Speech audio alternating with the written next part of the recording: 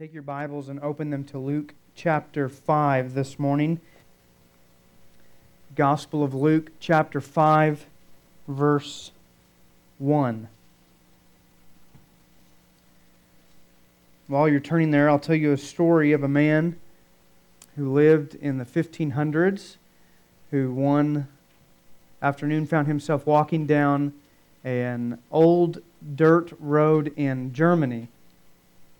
As he's walking, the storm rose up around him and became something fierce, so that he was greatly troubled, greatly afraid of this surrounding storm. And on his way down this dirt road, a lightning bolt struck close enough to him to cast him to the ground. And lying on his back, he would recall later in his life that in that moment, he cried out to the Lord, "Lord, if you save me from this storm, I shall become a monk." This man was not a religious man. He was, if you wanted to claim him to be religious, he was lazy in his religion, and he was more mystic than anything in his beliefs. But he knew enough in that moment in time that he could cry out in some fashion to a God of some sort. He was not a believer in that moment, but he did cry out, "Lord, if you save me from this storm, I shall become a monk." And this man, in that moment, was set on a path that would ultimately be the greatest blessing for the modern day church. Because this man was Martin Luther, who was the leader of the Protestant Reformation. And Martin Luther would become a believer years later. But in that moment in time, God had got his attention in such a way and began to call him out and set him apart for a unique service. He would be God's instrument to rescue the gospel from the darkness of the world in his time. And I tell you that story to say to you that our God is a God who calls people to join Him in service with Him. He calls us out and He sets us apart and He works within us in such a way to use us in spite of our faults, in spite of ourselves, to join with Him in proclaiming the gospel and reaching the world for His glory. We may not all have the same dramatic experience as Martin Luther, but if you are a Christian, God does call you to serve Him in the same way, nonetheless. That's the beautiful truth of our God. That He doesn't just save you and leave you alone and leave you to flounder and figure out this life and wander around. He actually saves you, redeems you, begins sanctifying you, and calling you to join in the great blessing of seeing souls saved by His grace. You and I, by God's sheer mercy and goodness, get to play a part in kingdom work, in kingdom advancement. You and I get to walk with the Lord in service in this world. That is an honor for us as Christians. That's our calling as believers. We do not render perfect service to the Lord, and He does not need our service, but nonetheless, we are created in such a way that we are most satisfied and most delighted when we join Him in His work. Unless we be confused, I want to stress to you this morning, that isn't the calling or the plan for some select few like Martin Luther. It is the calling and plan for everyone who comes to Christ in faith. You are called as a Christian to join Him in His work, to join Him in His service. In fact, in Scripture, we learn that He calls all of His children, whether they be kings like David or fishermen like Peter, He calls them all to walk alongside Him in advancing His glory. That's the blessing of a disciple, and that's what you and I are called to be, disciples. That's what we find in Luke chapter 5 this morning. Jesus calling His first disciples. He calls, as we are very familiar with, He calls common, uneducated, non-priestly men to join Him in His service, who will become, by His grace, the foundation of the church, the pillars of the gospel, the ones who will actually change the world, and the ones that through whom you and I hear the gospel today. Primarily, we see Him having a conversation with one of these men in Luke chapter 5, verses 1 through 11, who is a foot-in-the-mouth kind of guy, Peter. And really, we should take some kind of courage and encouragement from this, that if the Lord can call someone like Peter, He can call anyone to His service. He makes disciples of those whom He redeems.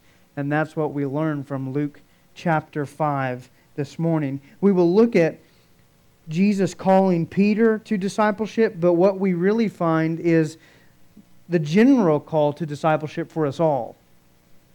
In chapter 4, if you remember, the Lord has cast out a demon. In verse 31 and on, He's healed many people of their sicknesses, and He's proclaimed the gospel of the kingdom of God. In verse 43, all of those things, He's stressing His authority as the Messiah. Now in chapter 5, He's putting His authority to action by calling people to serve along with Him, namely Peter. And what we will find of Peter is going to be true of us all in our calling as disciples.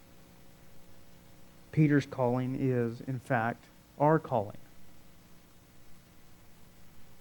The work that Jesus gives to Peter is the work that He gives to all believers, all those who are redeemed. So if you are a Christian, here's the point: you are to be a faithful disciple of Jesus Christ. You are to work alongside Him. You are to exercise the spiritual gifts that He blesses you with. The Bible knows nothing of a lackadaisical, agnostic Christian. Scriptures know nothing of rendering no service to Christ. All believers are called to exercise those spiritual gifts, to work alongside the Lord, to serve with Him. And so if we're called to be a disciple, we have an important question that we will find answered in Luke chapter 5. What are the characteristics of a disciple? What are those marks that belong to faithful, true disciples of Jesus Christ? What are those markings that should be upon our hearts and our lives? Well, let's look in Luke chapter 5, verse 1 here real quickly this morning. And as we see Peter's calling unfold, we'll see these same principles that should be applied to our lives. So Luke chapter 5, verse 1. On one occasion, while the crowd was pressing in on Him to hear the word of God, He was standing by the lake of Gennesaret. And He saw 2 boats by the lake, but the fishermen had gone out of them and were washing their nets. Getting into one of the boats, which was Simon's, He asked him to put out a little from the land. And then He sat down and taught the people from the boat. And when He had finished speaking, He said to Simon, "Put out into the deep and let down your nets for a catch." And Simon answered Him, "Master, we toiled all night and took nothing. But at your word I will let down the nets." And when they had done this, they enclosed a large number of fish, and their nets were breaking. They signaled to their partners in the other boat to come and help them. And they came and filled both the boats so that they began to sink. But when Simon Peter saw it, he fell down at Jesus' knees, saying, "Depart from me, for I am a sinful man, O Lord." For he and all who were with him were astonished at the catch of fish that they had taken. And so also were James and John, sons of Zebedee, who were partners with Simon. And Jesus said to Simon, "Do not be afraid. From now on you will be catching men." And when they had brought their boats to land, they left everything and followed Him. The first mark we learn of a true disciple is found in verse 1, 2, and 3. You must be exposed to Christ. True disciples are exposed to Christ. And what I mean by that is they sit under the teachings of Jesus. They know the teachings of Jesus. They grow in the teachings of Jesus, and they strive to adhere to the teachings of Jesus. That is a mark of a true disciple. To submit to Christ's own words is the very basic requirement of discipleship. You cannot be a disciple and deny His word, can you? And you cannot be a disciple and be careless about His word. True, faithful, genuine disciples of Christ sit under His teachings, glean His teachings, love His teachings, are exposed to His teachings. They feed upon His words. As we come to Luke 5, we see that Jesus' popularity has spiked, and the crowds of people are now gathering around Him, and they're actually pressing in on Him to hear the Word of God. They're encircling Him and encompassing Him to hear Him preach, which, by the way, is a testimony that the human soul really does long for the Word of God. Though they may reject the truth, we are built in such a way that our most satisfaction comes from hearing God's Word preached rightly and adequately. So this crowd of people is pressing in upon the Lord to hear Him, and He needs to now withdraw from them, get some distance between Himself and them, one for His own safety so they don't crush Him, but also so that He can be seen and heard by them. So Luke tells us he sees a couple of boats.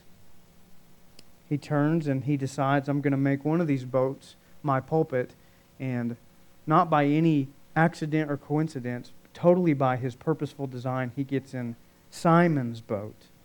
And he asks Simon, go ahead and put out in the water and let me teach a little bit. And in verse 3, he sat down and he taught the people from the boat.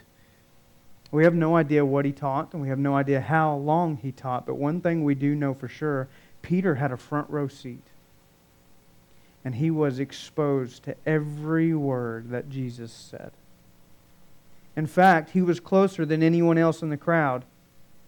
He could hear better than anyone else in the crowd. It was his own boat now that the Lord was using as his pulpit. Peter had heard Jesus teach before on several occasions, but now Jesus is teaching out of his own boat, and Peter has a front row seat. And it would be wrong of us to assume that this did not affect Peter. In fact, when we come to the end and we see how willing he is to leave everything and how eager he is to follow Jesus, we can safely assume that these words of Christ being taught from Peter's own boat rung true with his heart. For Peter would not disagree with Christ and yet follow Him in such a manner.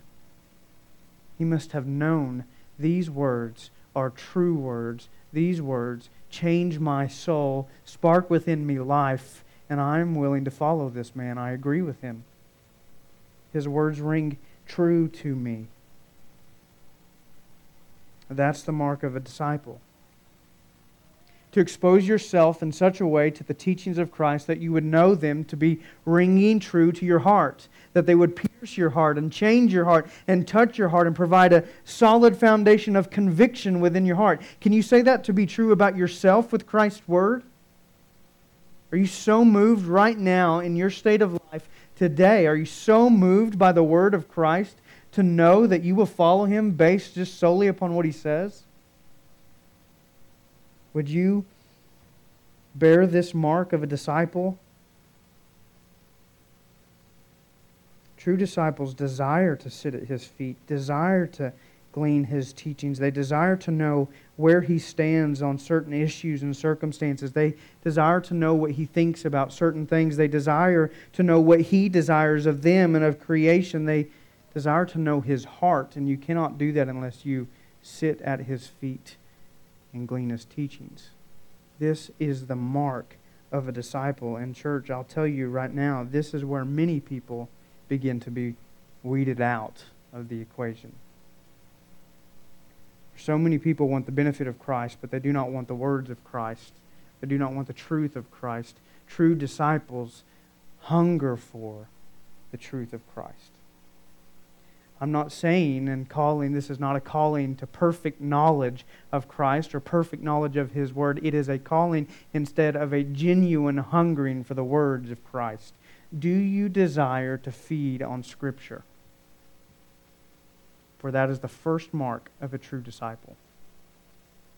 Church, let me just tell you, that's why we emphasize the Word of God here.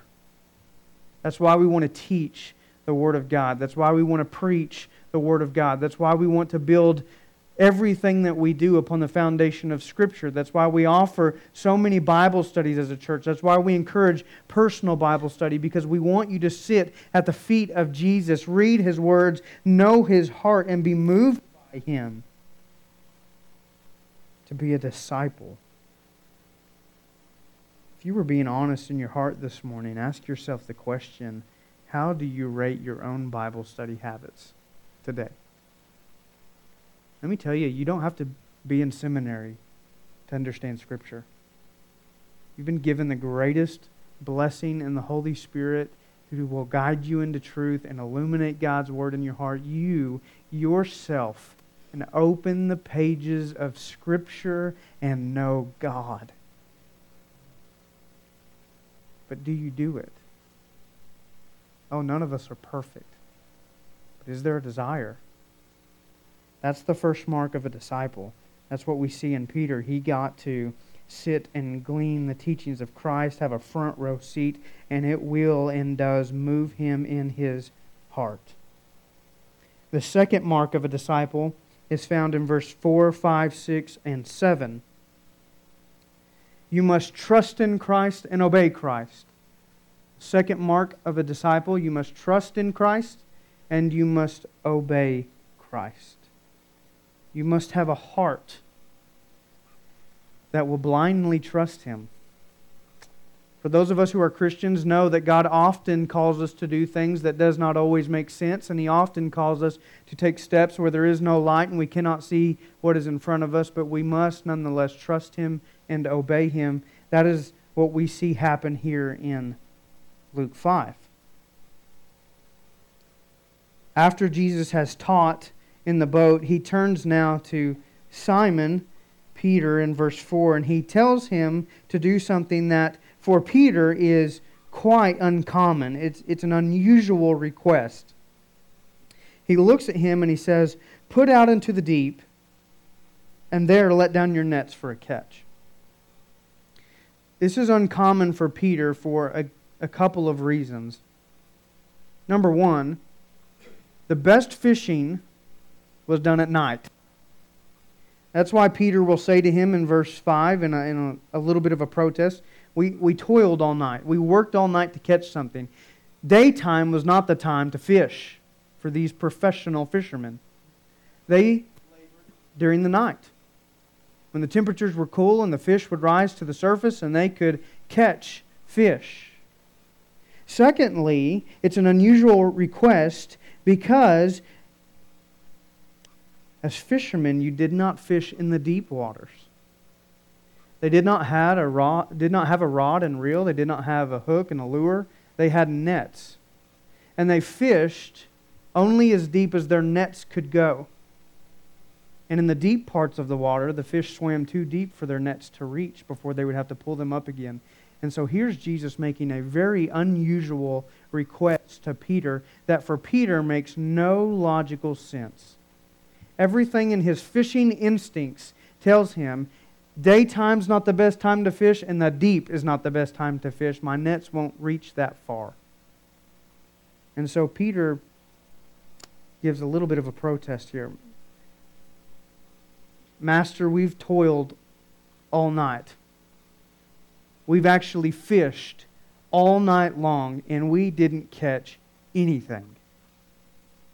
They're not biting today. They're not catchable today. We've done our work. We've done our daily labor and we came up short. We have nothing to show for our night's toil.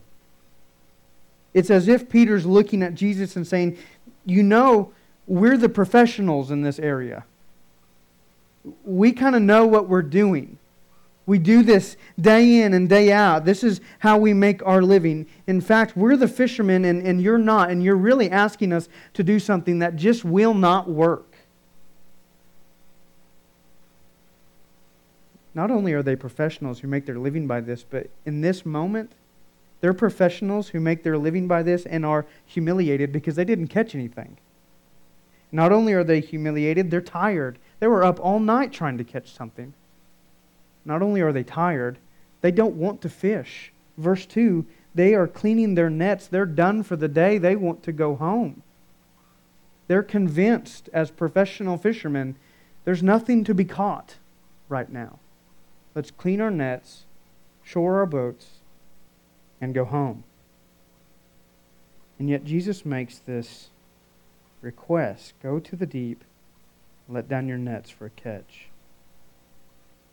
And though this goes against everything Peter understands in his heart and his mind, he has even an ounce of trusting in Christ and an ounce of obedience. And he says, at your word, I will let down the nets. So they go out, verse 6, and they did this, and they enclosed a large number of fish. Their nets are starting to break. They have to signal to their partners, come over here and help us because we can't haul in this fish. And in fact, there's so many fish that both of the boats are beginning to sink. These guys are going to be astonished by this in verse 9. Peter had to trust that Jesus must have known at least something of what he's doing. And he had to trust enough to be obedient. Okay, it's not going to work in my mind, but I'm going to do it. We'll go out and see. This is blind trust and blind obedience for Peter. And church, that's the mark of a disciple. For Christ will often call us to do things that make no sense to us. Christ has a bigger plan. Christ is perfect in knowledge. He sees the span of history, and He will call us to do things that we think won't work, won't make sense, and yet we are to trust and obey anyways. I'm sure some of you have been there in life before. He calls you to a financial step of faith. He calls you to share the gospel with someone you would think would never come to Christ, on and on down the list. The mark of a disciple is trusting in Christ and obeying Him. So the question now is, do you trust in Christ and obey Him? Do you strive in your obedience? Do you strive to trust Him more and more? Has He proven Himself trustworthy to you? Because obedience is the action of trust. We are called to follow Jesus even when there is uncertainty and even when there is confusion. We are to trust His commands and obey them as best as possible. That is what we see Peter beginning to do here. And some of you, if we can be personal and honest this morning, this is the place that you are in life right now. You are at that crossroads in your own life where you are having to choose, am I going to trust Christ or not trust Christ? Am I going to obey Christ or not obey Christ? Am I going to step out in faith or not? True disciples trust in Christ. These men let down their nets, and they catch a number of fish that they were not expecting. Perhaps they caught more fish than what they would have caught the whole previous night fishing together. They had to trust and obey. The third thing we want to look at as a mark of a true disciple is you must be humbled by Christ. Verse 8, 9, in the first part of verse 10, you must be humbled by Christ. In this passage, Peter is taken from self-confidence and pride to humiliation and confession. He thought he had figured it out and had known everything there was to know about the fishing industry, and yet here Christ does something that sparks within him a great deal of humiliation and a great deal of confession.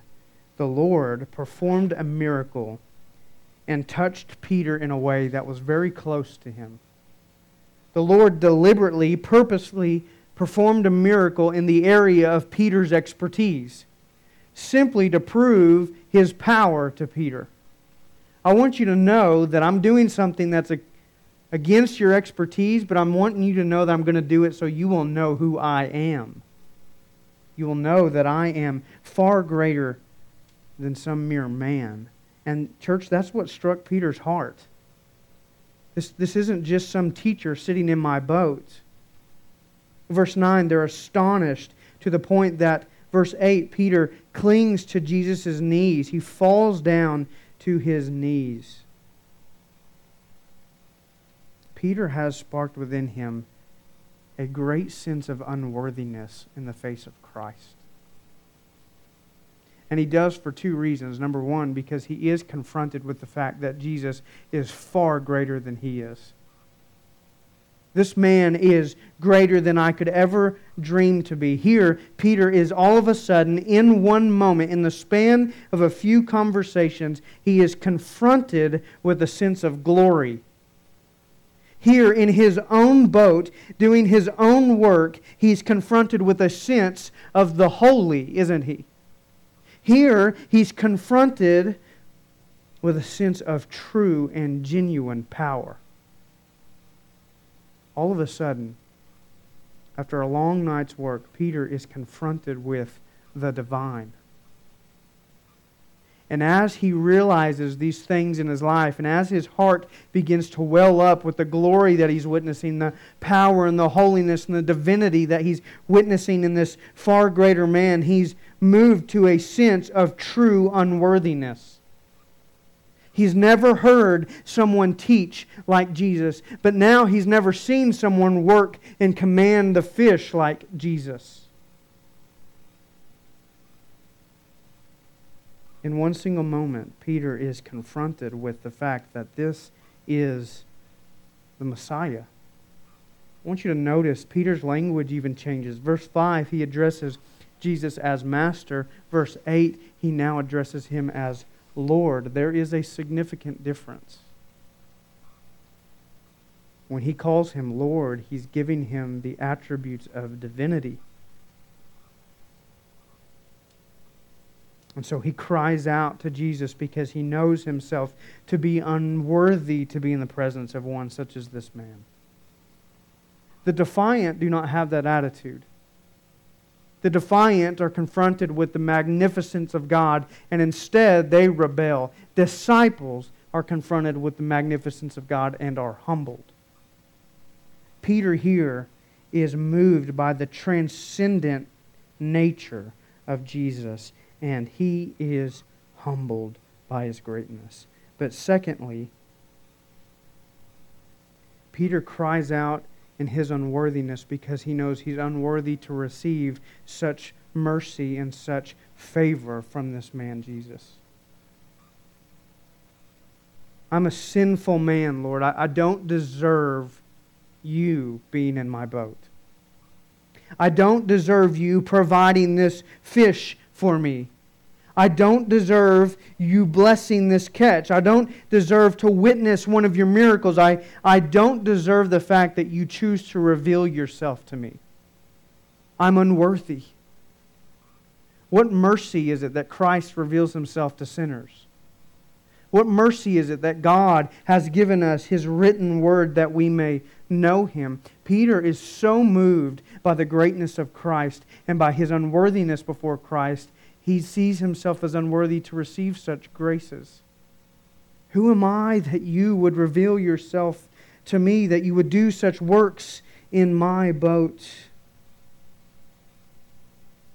I'm unworthy of this mercy to know you, to witness you. Peter's cry, church, is the natural cry of every sinner that comes face to face with Jesus. All throughout Scripture we see this testimony, don't we? We think back to Isaiah. He sees a vision of God and cries, "Woe is me." He falls to the ground writhing in pain. We think of the disciple John in Revelation. He sees a vision of Jesus. He falls down like he is dead. We think of Paul, who meets Christ on the road to Damascus, is blinded and fearful. We can think of Moses and Abraham and others. We think of Peter here, who comes face to face with this man Jesus and has the right and natural response of a sinner. I am such a sinful, unworthy man. Depart from me. It's not as if Peter did not want Jesus. Peter simply knew Jesus was worthy of greater company than himself. You're worthy to be around people that are greater than I am. You're worthy of being around people who have more glory to lavish upon you than I am.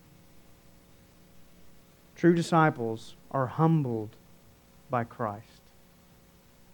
They witness His greatness. They know their sinfulness. They're moved by His mercy that He would even expose Himself, that He would even reveal Himself to them to be known.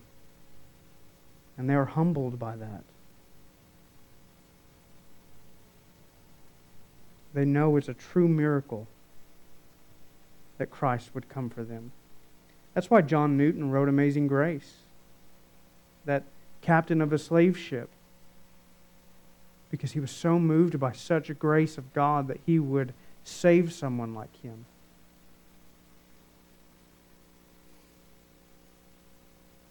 The fourth mark of a disciple we find at the end of verse 10 and in verse 11. It is that you go with Christ. So you're exposed to Christ, you trust in Christ and obey Christ, you're humbled by Christ, and now you go with Christ. It's no secret our Lord is far greater than you and I, but He's also so compassionate and so gracious towards us. He's so understanding towards us. Verse 10, He comforts Peter. Do not be afraid. He hasn't come to condemn. He hasn't come to deal out His wrath. He hasn't come to earth in anger. Let me be honest, that time's coming.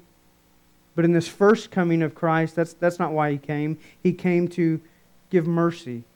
He came in grace. He came in patience. He came in love.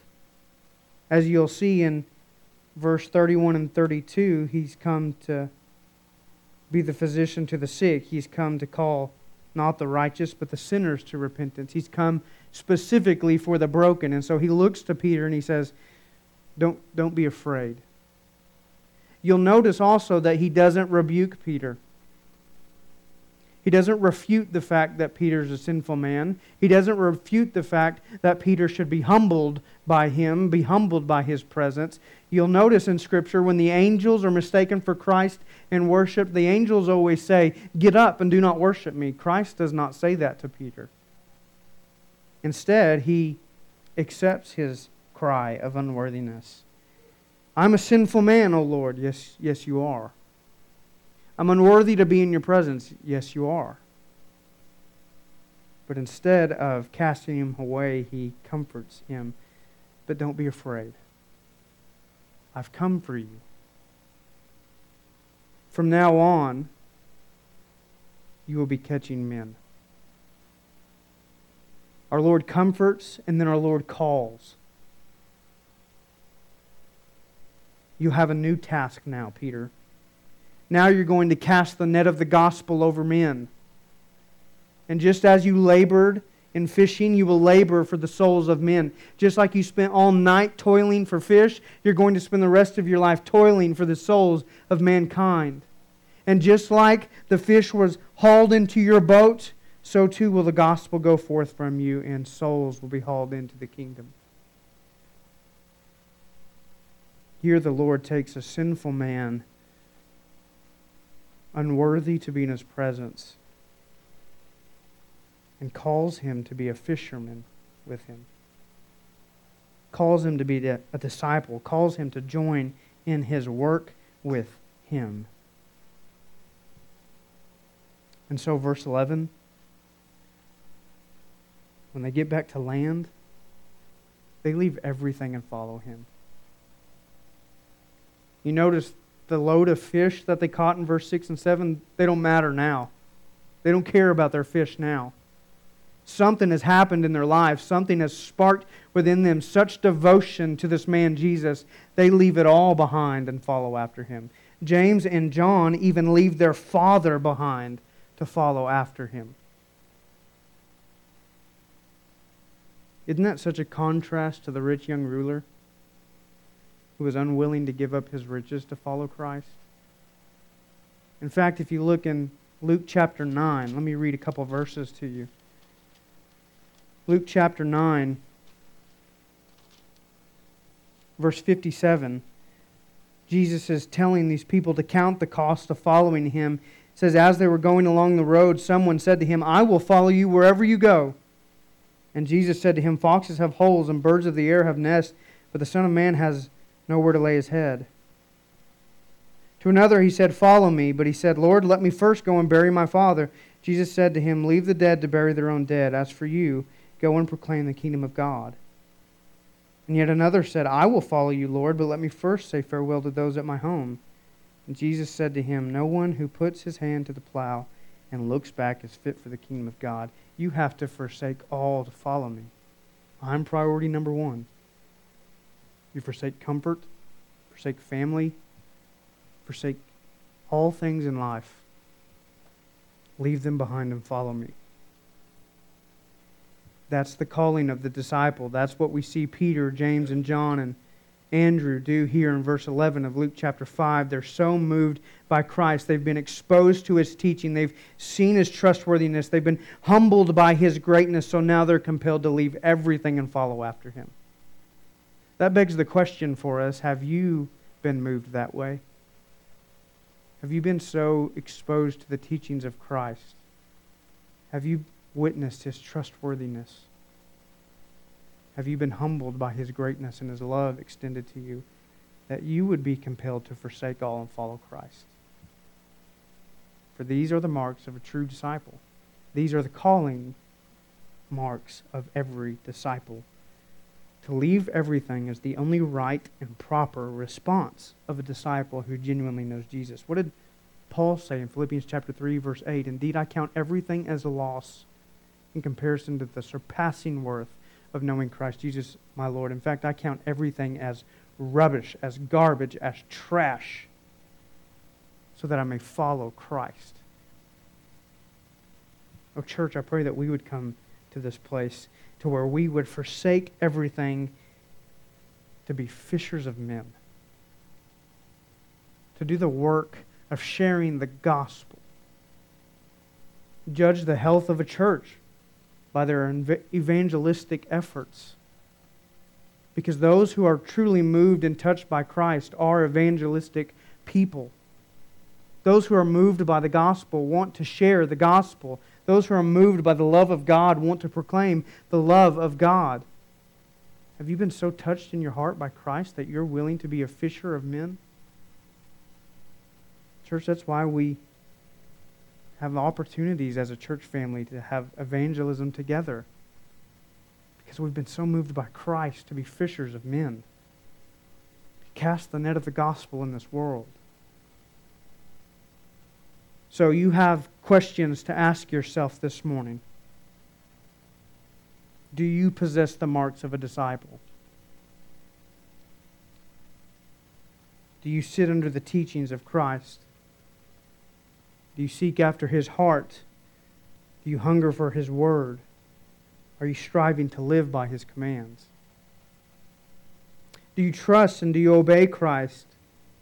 Are you surrendering all areas of your life to His lordship? All areas of your life to His guidance and direction? Have you been humbled by Christ? Do you know His greatness and your depravity? Do you know the mercy that He extends to call you alongside Him in work? Finally, are you going with Christ? Are you an evangelizing person? Do you fish for the souls of men with the gospel of God? Those are the marks of a disciple, and those are the callings of us all. Not just Peter, not just Martin Luther, but every Christian. The whole point of this passage is that Jesus so struck Peter and the others with him that they would leave everything to follow Him and catch men for the gospel. That's the whole point. And that's the point that we're asking you this morning. Have you been so struck by Christ to forsake everything, including fear, including reputation, to follow after Christ and fish for the souls of men? Have you been so moved by His word, His power, His greatness, and His love to follow after Him with all your might? Disciples, none of them are perfect, but all of them are growing. all of them are pursuing, all of them bear these marks. Genuine and true disciples bear these marks. That's discipleship, that is Christianity, and that is your calling as a believer. It's my prayer, my hope, you would look at Peter's call this morning in Luke 5. You would see the Lord interact with him, and you would examine to see if these things are true about your life. If they are, praise God that He's working in your heart in such a way. And ask Him to grow you in these ways, to continue you on the right path of discipleship. If these things are not true of your life, you must examine your soul to see if you are a believer. Do you even have the desires for these things? Has Christ so worked His grace in your heart through salvation to give you a motivation to grow in these things? These are the questions we all must ask. These are the questions we all must answer for ourselves. Father, we thank You for Your calling upon our lives. That we have the great blessing of joining You in Your work to save humanity from their sins, God. We cannot save anybody in and of ourselves, but God, we can share the gospel of Your salvific work. Not only can we share the gospel, O Lord, but You have commissioned us to share the gospel. Oh Lord, how I pray that these people, Your people this morning, would be moved by Your teachings, be moved in their souls by Your word. How I pray, God, that they would trust in You and obey You even in the moments where they cannot see the future and cannot understand. They would know You are trustworthy.